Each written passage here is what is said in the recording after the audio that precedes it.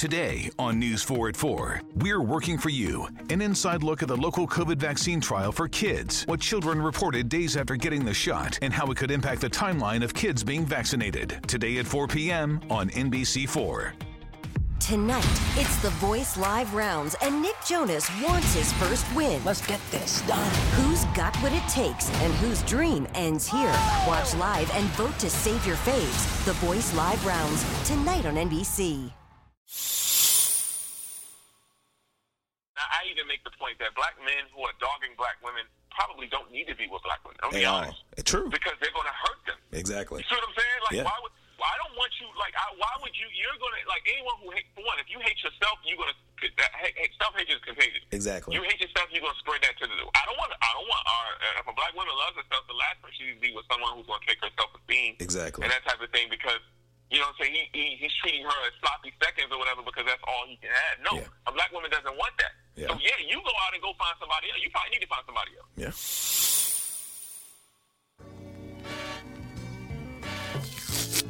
This is Anthony Roberts, host of The Reality Is Where Filtering Becomes Extinct. This is Anthony Roberts, host of The Reality Is Where Filtering Becomes Extinct. We giving y'all real New Orleans. I've been lying for so long. Believe me, I'm probably a pornoologist. We cannot continue to deny women or minorities access to a system that has everything but their input. You are now listening to The Reality Is. All right, what up, world? This is Anthony Roberts, host of The Reality Is Where Filtering Becomes Extinct, and today's show is brought to you by Blog Talk Radio, your voice, your independence, your platform. So join us as we work to build a podcast listener-centric ecosystem by going to www.blogtalkradio.com.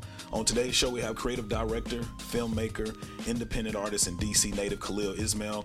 He recently put out a video asking the question, are we penalizing black women for their sacrifices? How you doing today, Khalil? I'm doing good. How are you? I'm doing all right. I was talking to you before we got started with the podcast, and I was telling you how I came about your video and the subject matter. My girlfriend told me to check the video out and how you were kind of talking about black women and where they come from. But before we get into the video and talk about the video, I was just wondering, could you tell the listeners and myself a little bit more about who Khalil Ismail is? Okay, so so you have my name. This is KHALILISMAIL.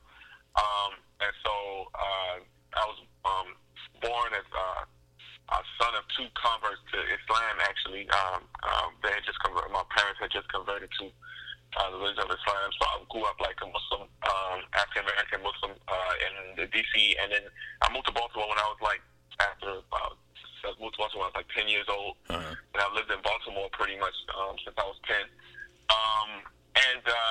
Grew up into different things. It's very athletic and that type of thing. My father always kind of a person who very philosophical. Always talking about kept me educated me on the struggles of our people. And always challenged me to think critically and that type of thing. And then, I just kind of got into art, and nonprofit work is just something that interests me. And I'm one of those people who was really blessed to kind of find something that really interested me in both doing art from a music standpoint and even from a film standpoint.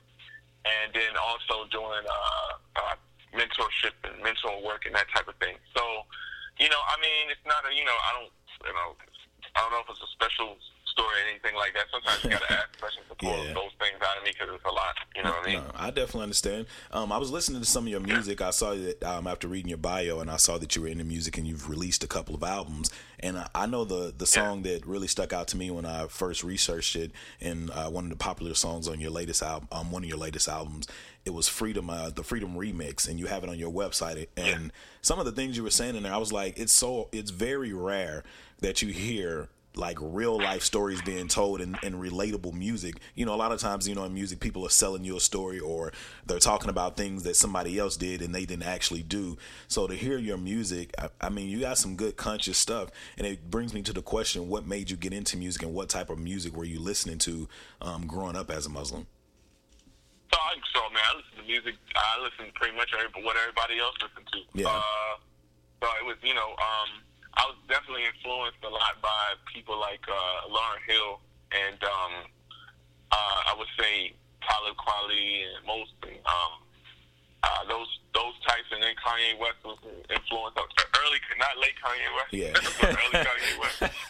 Hey, I understand, man. I think we all want the old one back. The first two albums, Kanye West, you know, him. And then before that, man, but I also love stuff like, I used to love, Tupac, man. I was a huge Tupac fan. Uh-huh. And, you know, Biggie was a big influence on me as well. And then I would say Snoop was also an influence on me. So I liked a lot of it. And then I liked a lot of it. I like, you know, my father was like a jazz musician, so he, you know, I used to listen to even a lot of music before my time, and 70s stuff. And so Donny Hathaway and Marvin Gaye and stuff like that. So I'm a music. I like different types of music. Yeah. So all of that stuff. And so, but the stuff that resonated with me was the stuff that was more real. So a lot of times Pac would talk about stuff that was, you know, real issues going on at the time. Exactly. Marvin Gaye was somebody who used to do that, and Lauryn Hill used to do that. So I think those are the people who really influenced me. All right. Now, I was looking at pretty much your profile and everything, a profile of work that you've been doing, and I see that you like to, you know, help the undeserved communities, and I was wondering, where did that passion come from to actually serve? You know, a lot of times we want to lead and we want to do things, but, you know, to be a servant and be of servitude, a lot of people don't know how to play that role. So where did that come from you? Yeah, man, I just think that was just I think I was just born like that. Like, you know, ever since I was young, I can remember. Like, you know, when I was young, I wanted to play ball. Yeah. I used to play ball all the time. But the reason one of the reasons I wanted to play ball was so I could open up community centers and, you know, help feed the poor and stuff like that. So ever since I was little, I can remember having just these aspirations to help people. I always kind of had a sensitivity to underserved communities things that were going on in the world. So, you know, it just kind of grew as that, but it's always been that way. Yeah. And so I just, you know, as I learned what my talent was, you know, that's what I ended up using to accomplish, you know, that. But it was always been, you know, since I can remember. Yeah. And in 2015, you founded Finding Peace Project. That's a nonprofit community outreach organization. Tell us a little bit about that and the project's initiatives. Okay, so that's a initiative that I just recently. I was working with a Muslim, with a women's shelter for like 10 years, and after that, when I left there, I decided to start my own nonprofit. Before that, I was doing a lot of youth mentorship and teaching like creative workshops, as well as, you know, doing a lot of feeding people stuff. So what I'm working on with that is I want to do some. We're working right now on doing some after-school programming to go help those parents and children. Like, for example, there are a lot of children who don't have regular food, like after they can go to Baltimore City public school. Yeah. So we want to, you know, so I'm working with some organizations who are foundations who have money to kind of fund a program where we can help parents, you know, take some of the pressure off parents who, you know, are having to work X amount of hours just barely getting by, you know, to feed them, and then, you know, provide maybe some tutorial services and working with some educators and that type of thing. Yeah. It just kind of, my real goal is to kind of get people in the mindset of being self-sufficient.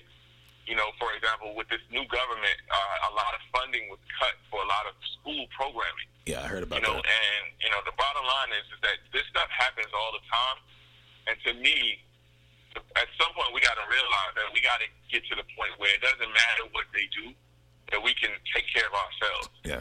So if we have a little bit more, you know, the people who have a little bit more can give a little bit of time to give people who have a little bit less. Yeah. We can equalize the situation. And one day, you know, regardless of what the government does, we will have systems in place to take care of ourselves like what we used to have. So with you saying that, it makes me think about, like, it sounds good, and I'm believe me, I'm on the same boat with you, because we try to do some of the same things here in Dallas. But sometimes I know I get burdened by doing all of this work to help better the community, to help better the black community, and then sometimes when it gets rough, do you ever feel like, are we ever going to get there, or are we fighting a never-ending battle that we can't win? Like, or do you think we actually can get to this point where we can take care of ourselves and our communities, and to where we don't have to go to the government, white people, quote unquote, I guess? Yeah. No, I think that it's a mix of both. Yeah. It does. Sometimes it does feel overwhelming. Yeah. But at the same time, I feel like you gotta continue to have that hope. I think we can, because I think we did, and I think these things go in cycles. And I also think you can't save everybody. Also, very true. Everybody has. The truth is that everybody has. There are a lot of different people who have different opinions of even what self-sufficiency even means.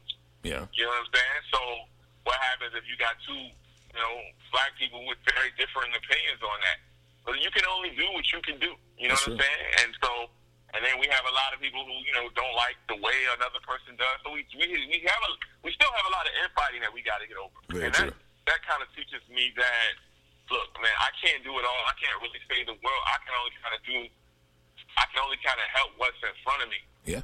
And and I'm a person of faith, so therefore, I always take the opinion of, if I do what I'm supposed to do, the rest of it is God's will, and I can just, and whether we actually whether we do it, whether everybody overcomes it or not, that's beyond what I can actually control. Yeah, I understand. It's actually beyond what and so, because when you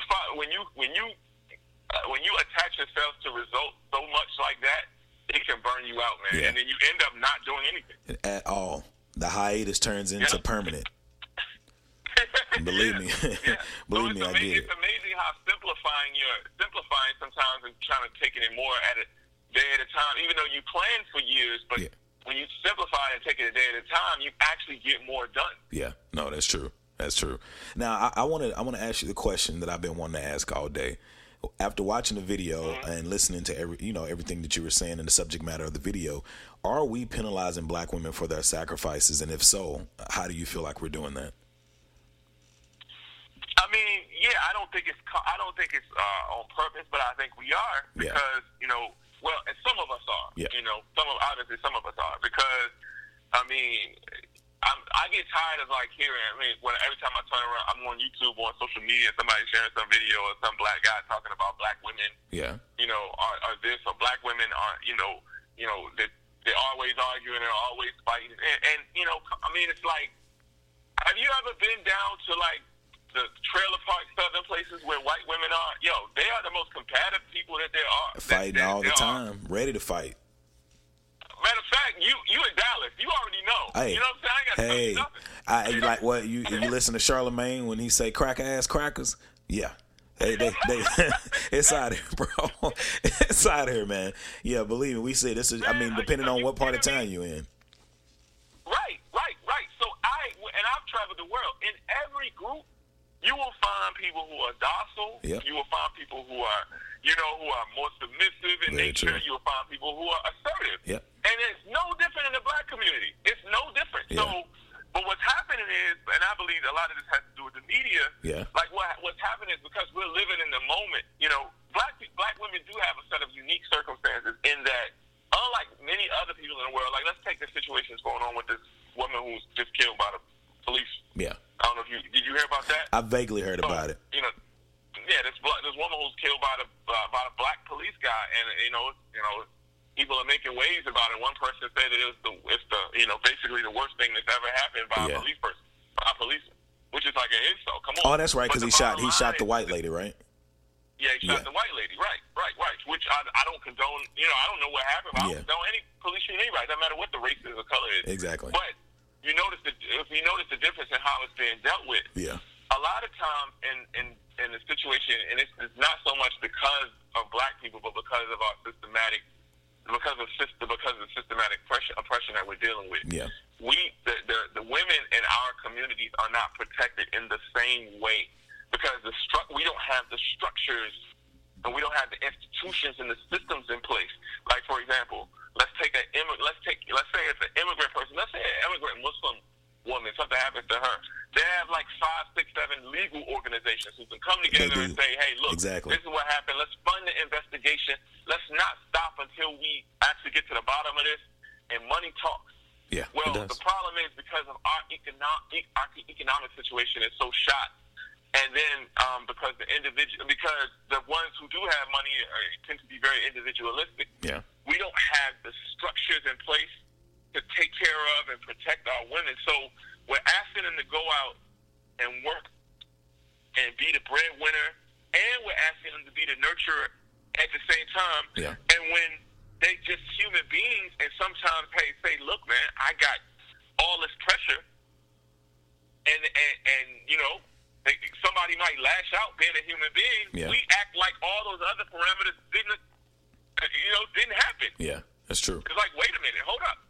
There's a reason why they're in this place. And at the end of the day, you know, because of the fact that we are in a situation where black women are working, you will find more black women who are educated than black men.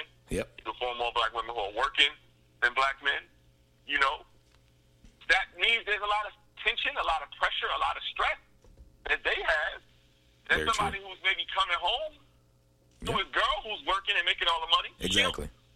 He don't have. So if she's a little bit more frustrated, look, she's not. It's not like she ain't getting up and putting in work. Yeah, that's true. And so, you know, so that's what I mean when I say it's like we're taking the reaction as a result of having too much stress. Exactly. And acting like everything else is in place. Well, what about what if we were in a position to be able to take care of her the way we would normally do, the way every other society does, including Africans? Yeah.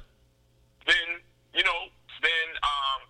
I don't believe, and I would say from experience, because I happen to be a person who, you know, is in a relationship and stuff. I don't have those problems. Yeah. I don't have those issues. You know what I'm saying? And I've been in a number of relationships where I didn't have those issues. Yeah. You know what I'm saying? It might not have worked out, but it wasn't because because of that. And the negative stereotypes. We had this other issue where you would say again. No, I was saying it didn't work. It did not work out because of the negative stereotypes that are out there about black women.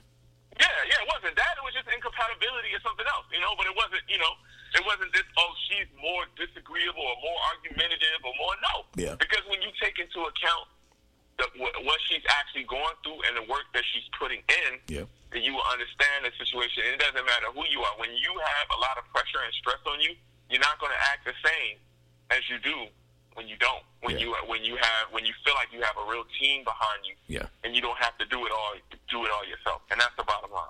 And I think it's also how you perceive things. I know on the video you said that 85% of black men marry black women.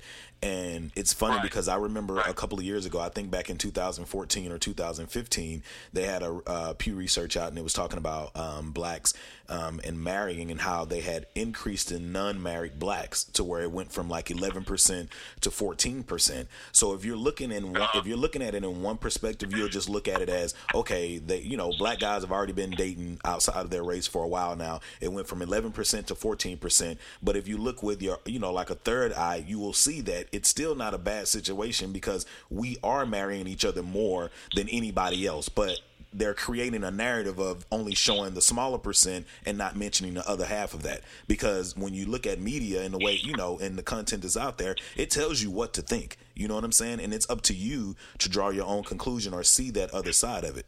But, Absolutely. By far. That is definitely the other part of it. You know what I'm saying?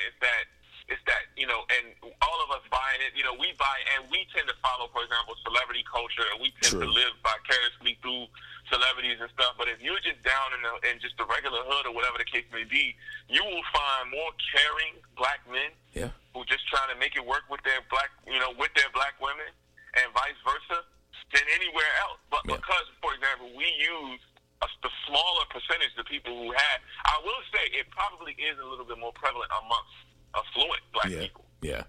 We do find probably a higher percentage amongst affluent black people. Yeah. And that's a whole nother psychology that I'd love to get into someday. Okay. But and because of that, we might see, like let's be real, like when you see like a lot of prominent like athletes, and it's half of them probably married to white women. Yeah, that's true. Very true.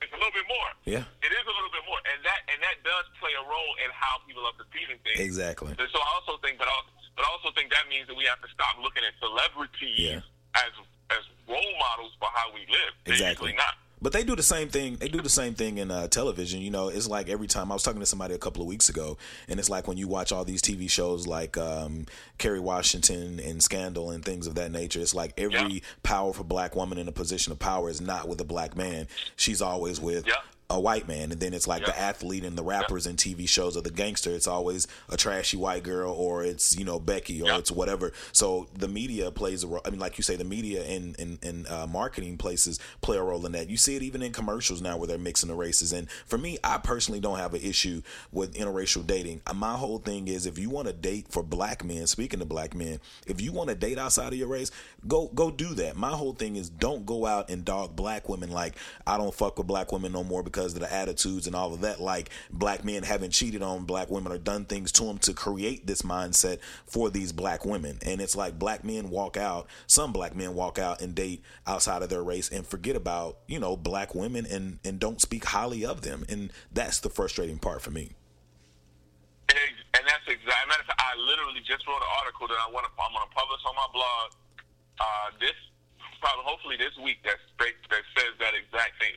And basically, the title of the article is "I love black families, but interracial dating is not the problem." Yeah. And in that article, it actually states that very thing, that the problem is the people who are going out and dogging black women. Exactly. And I will say this: even black men who might even be with black women who are dogging them, and I even make the point that black men who are dogging black women probably don't need to be with black women. I'll be honest. True. Because they're going to hurt them. Exactly. You see what I'm saying? Like, I don't want you, like, why would you, you're going to, like, anyone who hates, for one, if you hate yourself, you're going to, self-hate is contagious. Exactly. You hate yourself, you're going to spread that to the, if a black woman loves herself, the last person she needs to be with someone who's going to take her self-esteem. Exactly. And that type of thing, because, you know what I'm saying, he's treating her as sloppy seconds or whatever because that's all he can have. No, a black woman doesn't want that. Yeah. So, you go out and go find somebody else. You probably need to find somebody else. Yeah.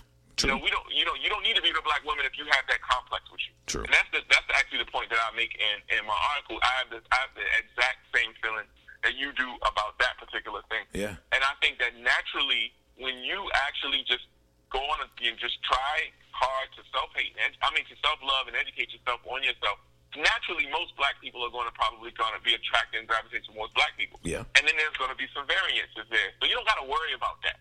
Yeah. You know what I'm saying?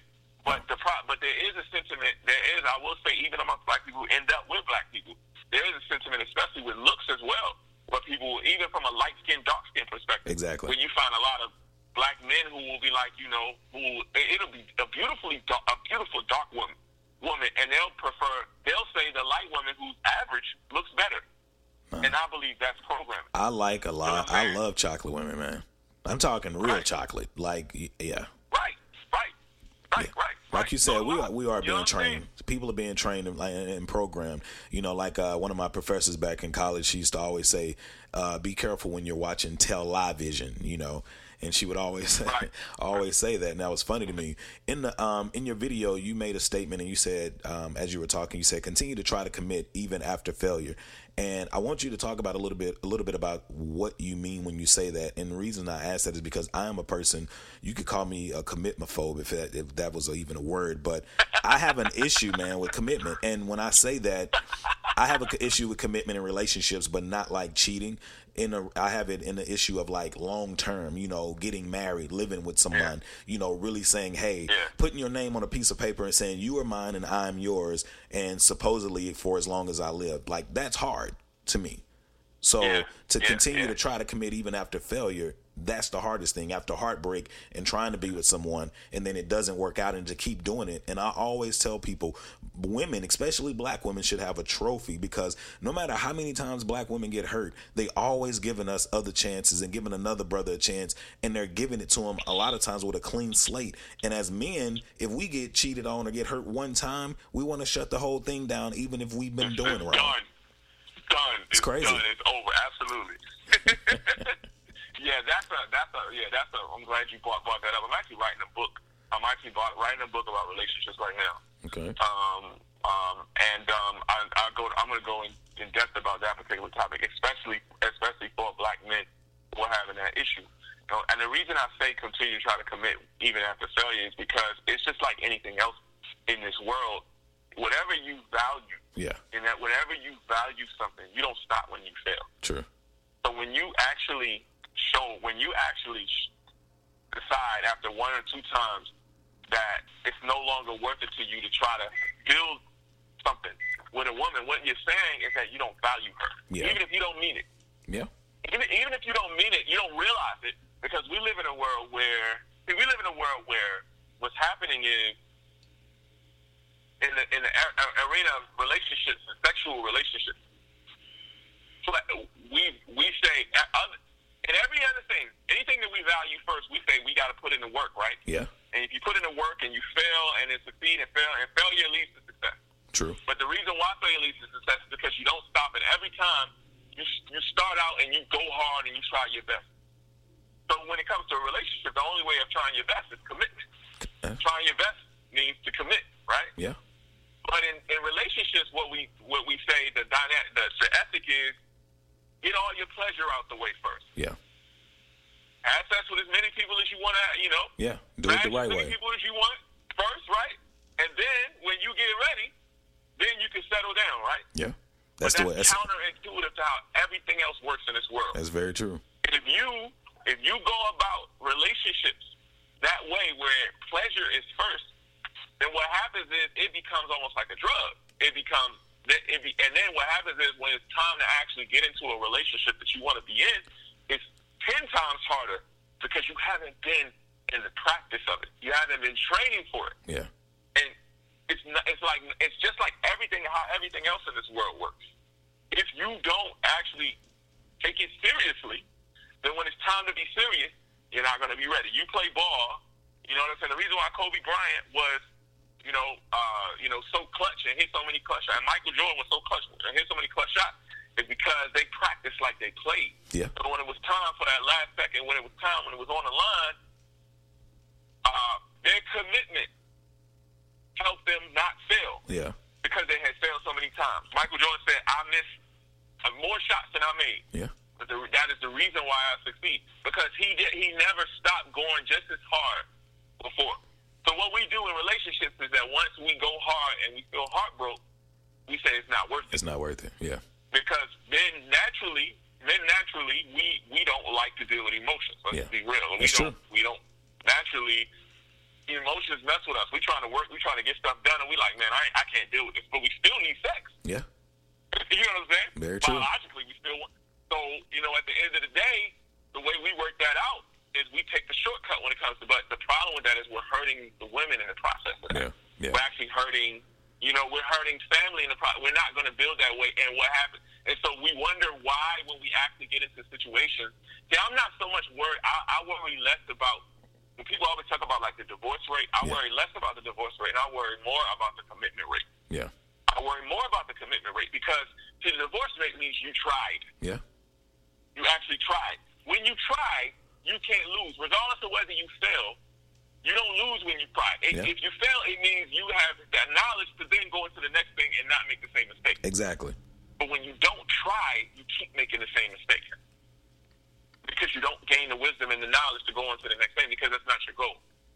So to bring it back full circle, because we've gotten into this habit of thinking that it's okay to not commit, we don't realize that the women are losing, and women are starting to do this too, by the way. So women are not, by the way, there are more women who are now deciding, okay, you know what, I ain't trying to commit either. Exactly. So we're finding this more too. So, but by doing that, what we're saying is, I'm not really valuing the relationship aspect of my life. So I'm going to train myself to not value the relationship aspect of my life until it's time to value it. It doesn't work like that. If you don't train, you're not going to be successful when it's time to actually play ball. And it's funny that you say that, because my question I was going to ask you, my next question as I was thinking, I was like, I'm going to ask him, how could we as black men better serve or protect our black women, but committing more to them, being more, like you've already answered it for me, trying and committing to them more. And not to be funny, black women are so committed to black men. and so loyal to black men, and it's almost to a detriment of them because we don't even understand it at times, and we don't appreciate it. I've been that black man who, not to be funny, didn't even understand how good a woman was to me. And I was podcasting earlier, and I was talking to some guys right before I got started interviewing you, and we were talking about how we just don't appreciate black women and how we, like you say, we give up on them so easy, but they never give up on us.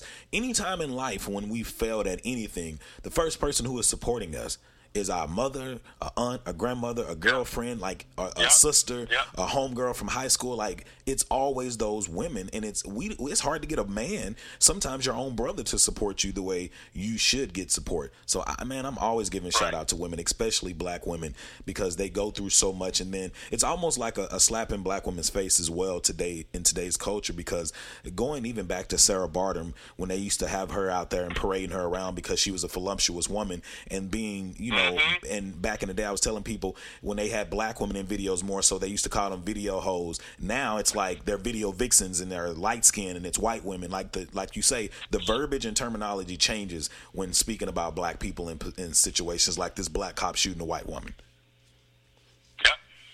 It's I don't know. So and it means that men have to create the structures and the systems just like everybody else has. Exactly. So that when stuff happens, we can at least deal with it. Because I don't even think sometimes, we're all going to fail. But when we don't even have a system to get the accountability part, then, man, it's like, okay, at some point it's like, man, what am I to do? Yeah. It's funny, you said in the video, everyone can't handle a veteran of survival like black women. And when you said that, the first thing it made me think about, because you were talking about how black women back in slavery times used to put their bodies on the line for black men, and it's crazy because it instantly made me think about that Nat Turner movie, Birth of a Nation, when the white dude wanted to sleep with Gabrielle Union, but the black man was willing to die that he wouldn't get a chance to sleep with his woman. But not to be funny, the black woman, she knew that it's like, no, let me do this, because what's going to happen, they didn't say this in the movie, but if you think in your mind, the black woman is so smart to think, let me give myself to him even though I may not want it, because all he's going to do anyway is kill you if you don't allow it, and they're going to rape me anyway, and it's going to be worse on me if you fight. And they think ahead, man, to save the family, bro. It's crazy, man. Black women are powerful, bro. And that's exactly what I was talking about. Yeah. That's exactly what I was talking about. I was like, I don't think we realize, that like the value in that, and to just ignore that part and then just look at some frustration that occurs as a result of having to do that. Yeah. It's like, man, like, come on, man. Yeah.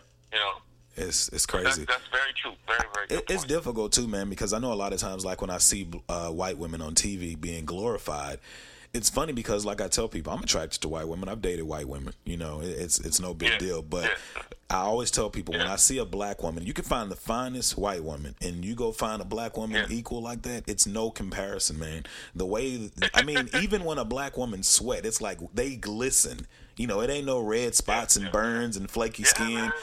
They glisten. It's like they adapt to whatever the situation is around them. So when you made that statement about everyone can't handle a veteran of a survival of a black woman, like what does that mean? Like, what's the essence of that statement?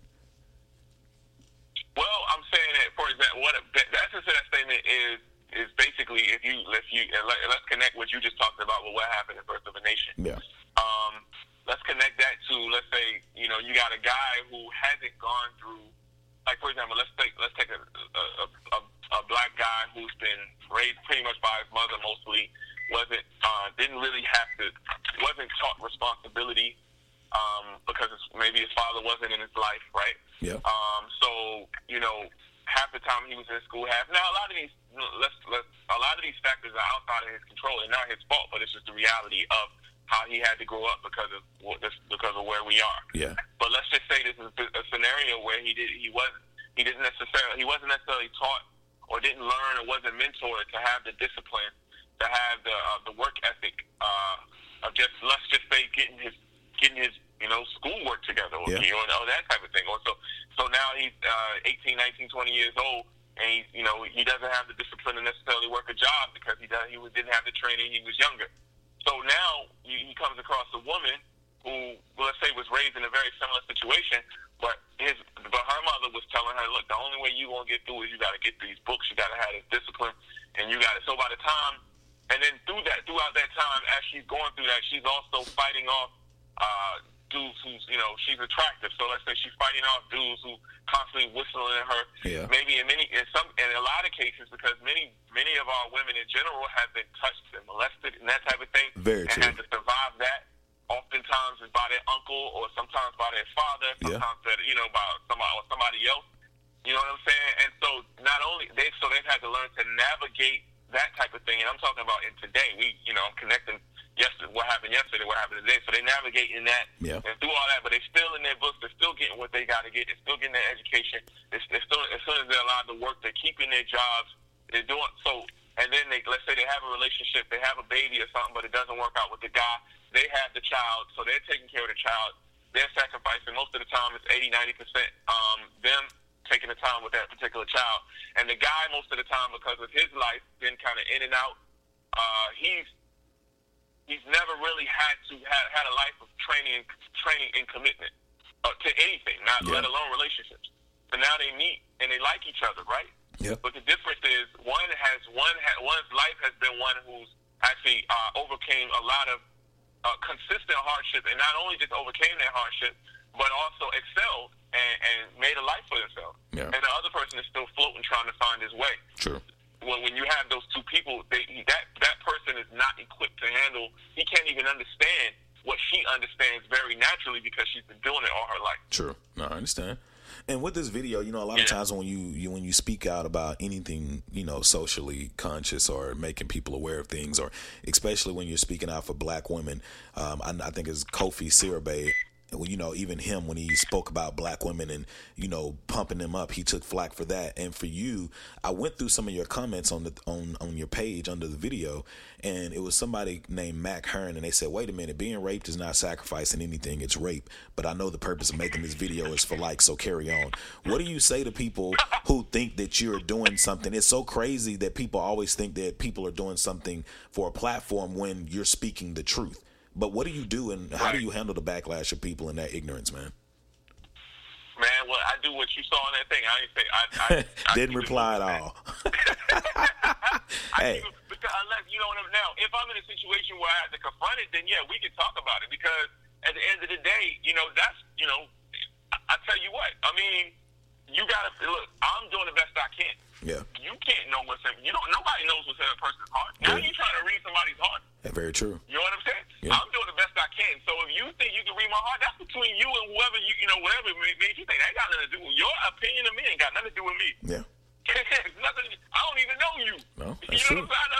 I've never been. So for you to say that, that's really on you. Yeah. You know what I'm saying? So you want to do this. So so for me. I understand that comes with the territory. True. You know what I'm saying? It's always going to be somebody who questions your motive and that type of thing, but it comes with the territory, man. I don't pay that stuff. I don't pay that stuff, don't mind, because it don't got nothing to do with me. And, and I always challenge people, hey, you know what? If you care about the issue, then do better than me. I invite it. Exactly. You speak on it. And it's crazy. It's crazy that it turns out like that. Now, one of the questions I wanted to ask you, do you feel as black people sometimes that we can be pro-black to a fault? Some black people, when they're like, we can have a message about uplifting, black women and protecting our black women. But, oftentimes, I don't know if you've seen the video with like Dr. Umar Johnson, where he said, I don't respect any black man who marries a white woman. How do you feel like we can be too pro-black to a fault? Are we able to, be like a Jesse Williams, speak about black issues, but be with a white woman? Yeah, I don't ascribe to what I listen to Umar Johnson all the time, and I like a lot of what he has to say, especially about the psychological stuff, and the stuff that's going on in the school system, and I benefited a lot from that. So I want to say that, so I don't come off, super critical. But for this particular aspect, I don't agree with him. I think that, and that's also, and this article that I write. So I got to send this article to you because that touches on upon it a little bit. You can absolutely. You can be married to anybody you want and assist the black cause as far as I'm concerned. Yeah. I think that you can be, you can be whenever. I think pro-black to a fault is when when pro-black over supersedes justice. Yeah. Justice has to always supersede color. Okay. Because there are black people who also, it's not like there are evil black people too. Very much. You know what I'm saying? There are black people who have done crazy. I mean, every black person I know in my life also they've had good encounters with black people, and they've had encounters with black people who tried to use them, abuse them. There are black people who rape, who murder. You know what I'm saying? So in every instant, you know what I'm saying? So, you can't just say, oh, because it's black, it gives you a pass, and no longer, and no longer do you have to stand up to the scrutiny of what it means to be a decent human being. So, if you happen, I don't believe in policing love. Yeah. I don't believe in policing love. I don't believe in policing who you should love. I'm only saying stop, like you said, stop berating, stop degrading our black women. Yeah. What you do with your personal life is your personal business. Don't tear the whole thing down. And the bottom line is there's some people who might even admit, like, look, I know I'm programmed. I might even admit I'm programmed. I don't know why I'm not attracted to black women, but I'm not. Yeah. I don't think it's a good thing, but I'm not. So these are people I date. But I love black women. I don't have no problem with you saying that because it's better for you to be truthful. Yeah. You know what I'm saying? It ain't that ruining somebody trying to fake it. No. I agree. So no, I definitely don't believe. And being a Muslim, but that my faith informs me when it comes to things like that. And that is that the bottom line as a Muslim is that the first thing that we are judged by is our character. Yeah.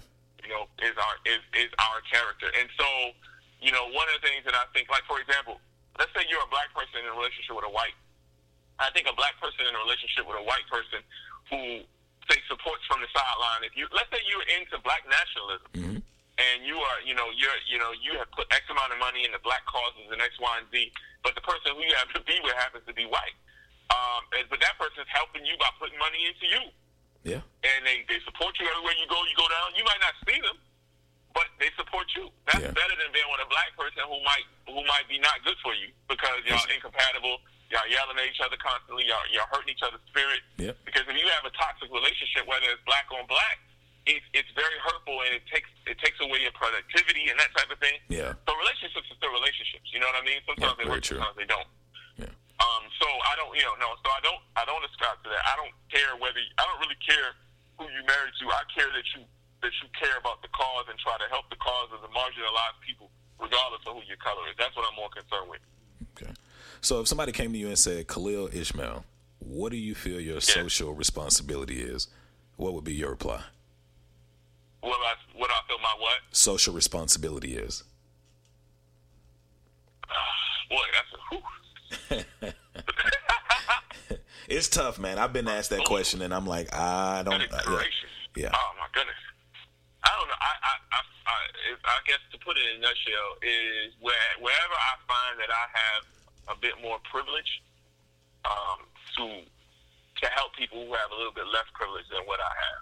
Yeah. So, for example, to be honest, that's part of the reason why I did the video, is because my experience with black women is, has been amazing.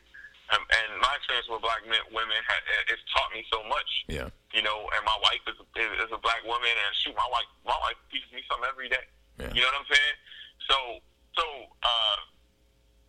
I can share that.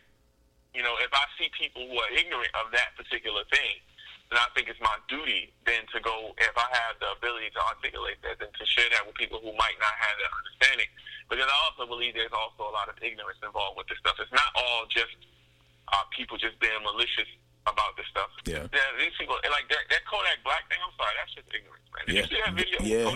Yeah. I actually had it on, I actually talked about it a little bit on the last, about a couple of episodes ago. And for one, I was like, it's ignorance. He's young and it's ignorance, but I can't let him slide just because he's young. Because even at that age, I knew better than that, and I still knew how to use my words to, if I wanted to make a point of what type of woman I would like. I mean, I would have did something as simple as, I think black women are beautiful. I love black women, but I find myself more attracted to light skinned women, not because they look better. It's just a preference, and who knows, my mind could shift. Yeah, it's my preference, but my mind could shift tomorrow. and I may want to be with a black woman that's darker skinned because you know why? I just truly have an affinity for women. He could have sold it like that, and he probably would have been a little bit better. Of course, you would have still had people saying something because they just feel like, you know, you should say what they want you to say, but he would have saved himself a little bit more than doing that. Right. No, absolutely. I agree. Yeah, and yeah, you're right. Ignorance is not absolved in check. Exactly. You know, that you know what I'm saying? There's a whole lot of, you know, racists who probably are ignorant, but that doesn't resolve being checked, and sometimes checked very sternly. Yeah. So, you know, so no, I mean, I totally agree. But I think huh? No, go ahead. No, you're fine. No, I was saying, so I mean, it's really to put it, you know, I think everybody, for example, even though they're, you know, for example, we always talk about white privilege, but every person, you know, Charlamagne has to, you know, think about black privilege. Talked about him earlier. Everyone actually had. You will find most people, the majority of people in the world, when you have some type of privilege, you know, whether that be if you don't have money, you might have intellectual privilege. You know what I'm saying? Yeah. Or you might have spiritual privilege, or you know, it just depends. You might have emotional privilege. You might have some things that you could, like, for example, I think that black people have an ability to say things that nobody else can't nobody else say. Exactly. Let's be real. Like, there's stuff that we can say, nobody else can. Well, you know, we also have a responsibility. Exactly, but it's so funny. Even with, I know you're talking about something bigger when you say it's some certain things black people can say that not everybody can say. But it's even as something as small as, think about, you know, rappers like Lil Wayne, 50 Cent, Lil Wayne, you know, whatever. Right. They have these names to where when we say them, they roll off the, you know, off our tongue. Lil Uzi, you know, Future, or whatever. If a white person said, it's like 50 Cent said, or it's like Lil Wayne. It's like, even when they say it, and it's like their enunciation is so strong, like they're trying to pronounce it like it's, you know, something they're reading in a college handbook, and it's like,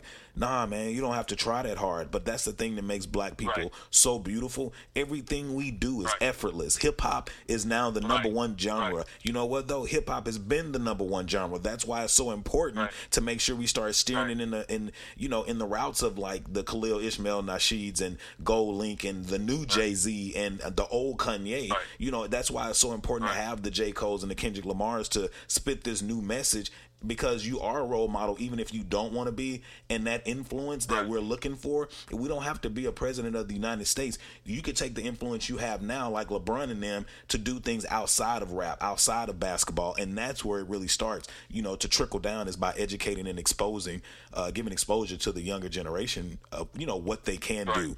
So it's crazy, man. It's crazy. No, absolutely. Absolutely, yeah. I agree.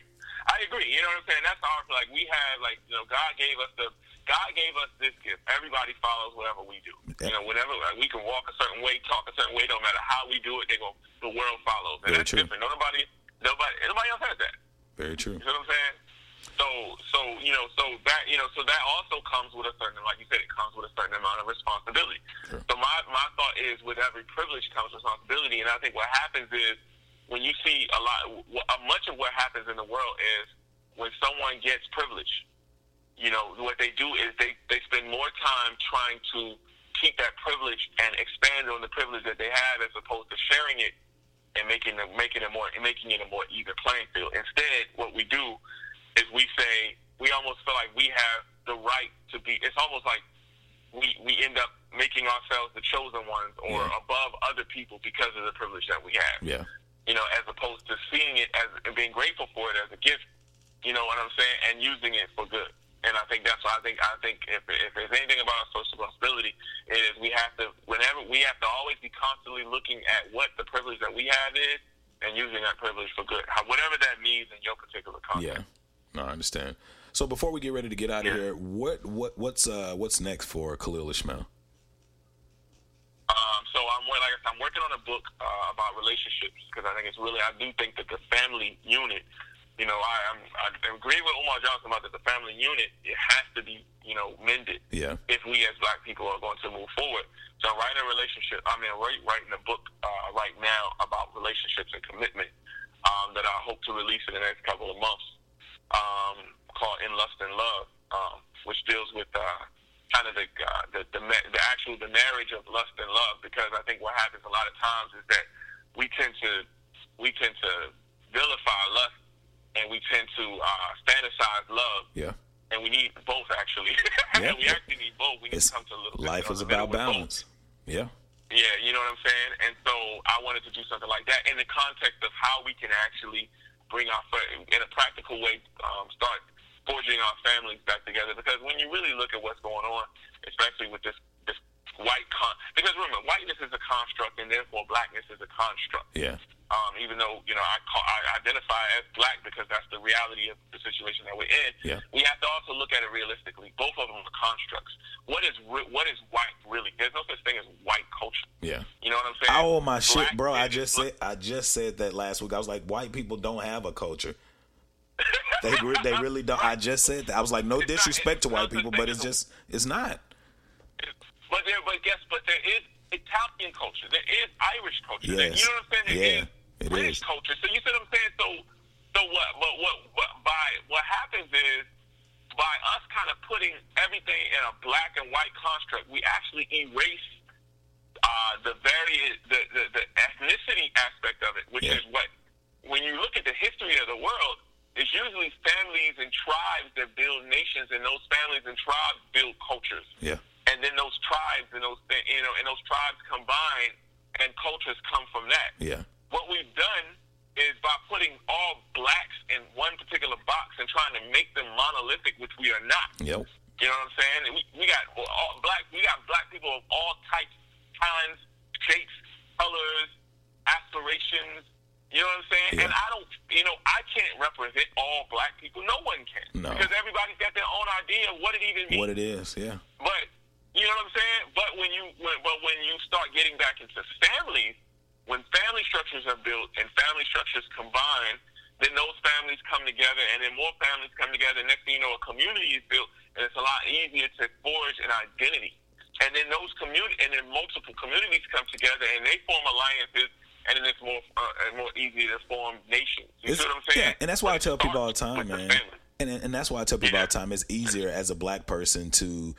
Black people are dichotomous. You know, we can be, we can be who we are like this, and then we know how to go to corporate America and be what they need us to be. But with white people, it's like they are who they are all the time. They don't have to really change or change their stripes to fit in or do anything because, unfortunately, they've stolen and done all of this stuff to create this concept or this image of society right now. But I love the fact that we can be dichotomous because it's always like I tell people when somebody asks me, would you prefer street smarts or book smarts? I always say street smarts because street smarts can teach you books. Books can't teach you the streets, man.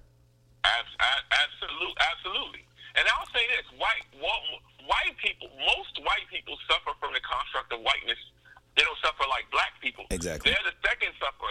Black people suffer more from the construct of whiteness. Yeah. But most white people suffer from the construct of whiteness as well. Yeah. Because this construct is actually created to keep the elite few rich. Exactly.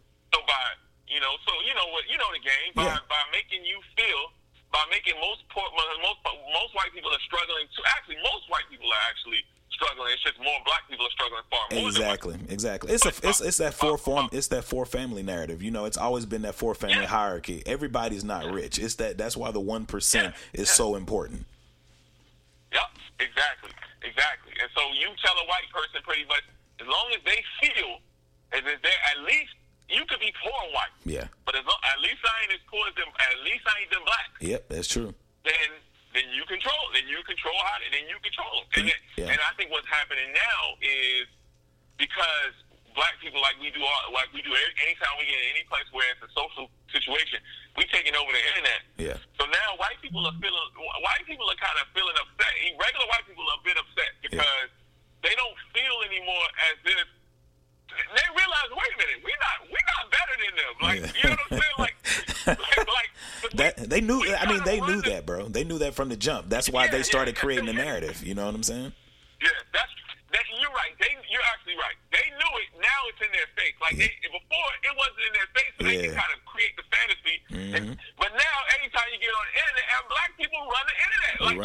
Even from the meme perspective, like we run it, yo. Like it's crazy. We crack people up, but we run it, and so I don't think people realize how much having the pride and feeling like you're socially superior plays a lot into how you actually live your life. Yeah. So because more and more white people, and I kind of believe that they're kind of doing this on purpose because they kind of want poor blacks and poor whites right now to kind of be at odds. Yeah. with each other. Because there ain't that many jobs, and you know, let them hurt each other, because you know. And what what's going on, especially with what Trump did. Yeah. Come on, man, it's silly. Yeah. Yeah, it's silly. They know that the thing about it is the government especially, they know the many are the few.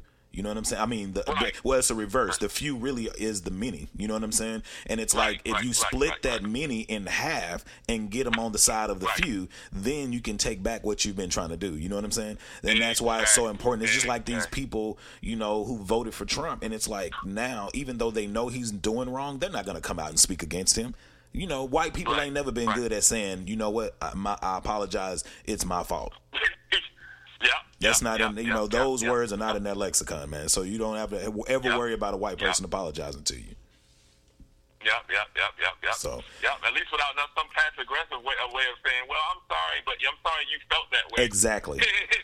Instead of saying, I'm sorry I did it, I'm sorry you felt that way. That's not an apology. No, that's true. That's true, bro. Man, I appreciate you for coming on this show, man. I definitely, I feel like, I don't know, man. I feel like we got to do something together, man. I definitely want to push, you know, help you and help in any way I can, man, in promoting what you're doing. Tell them about your website and how they can find you on social media.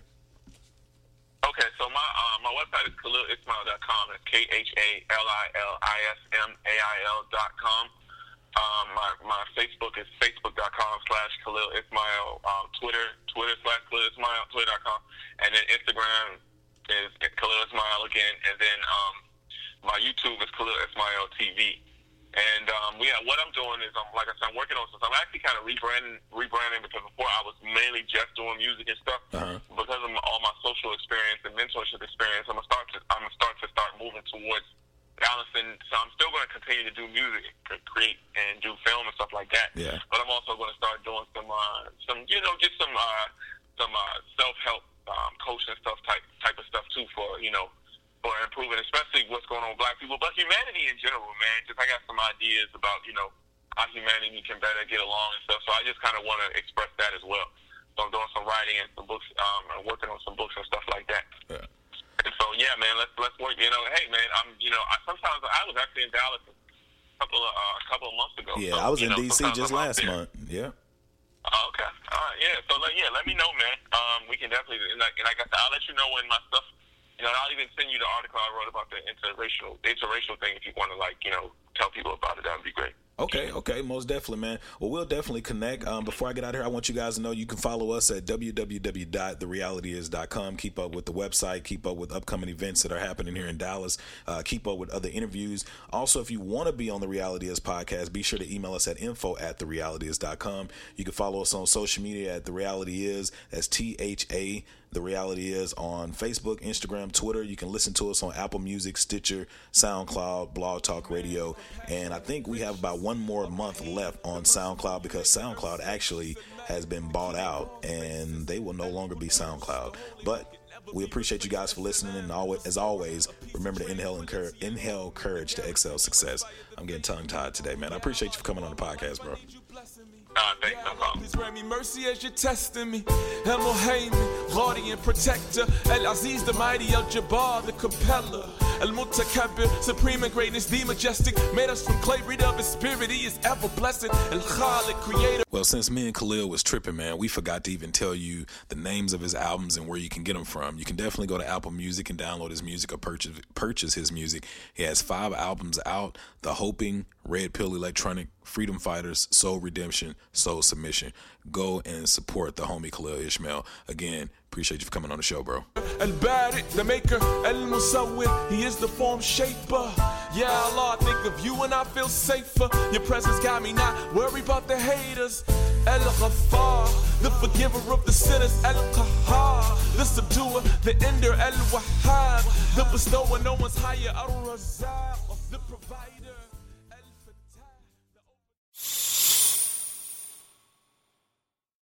Today on News 4 at 4, we're working for you. An inside look at the local COVID vaccine trial for kids, what children reported days after getting the shot, and how it could impact the timeline of kids being vaccinated. Today at 4 p.m. on NBC4. Tonight, it's The Voice Live rounds, and Nick Jonas wants his first win. Let's get this done. Who's got what it takes and whose dream ends here? Watch live and vote to save your faves. The Voice Live rounds, tonight on NBC. Sweating in bed keeping you up at night? Okay, get your mind out of the gutter. This isn't that kind of commercial. You need the cooling power of Purple, the mattress that is. It's comfort reinvented thanks to the Purple Grid. It allows air to flow through so you can sleep cool and comfortable all night long, and it flexes and cushions no matter what position you sleep in. Maybe it is that kind of commercial. Anyway, save up to $400 on select Purple mattresses and bedding bundles. Get yours at purple.com/sleepin. Terms apply.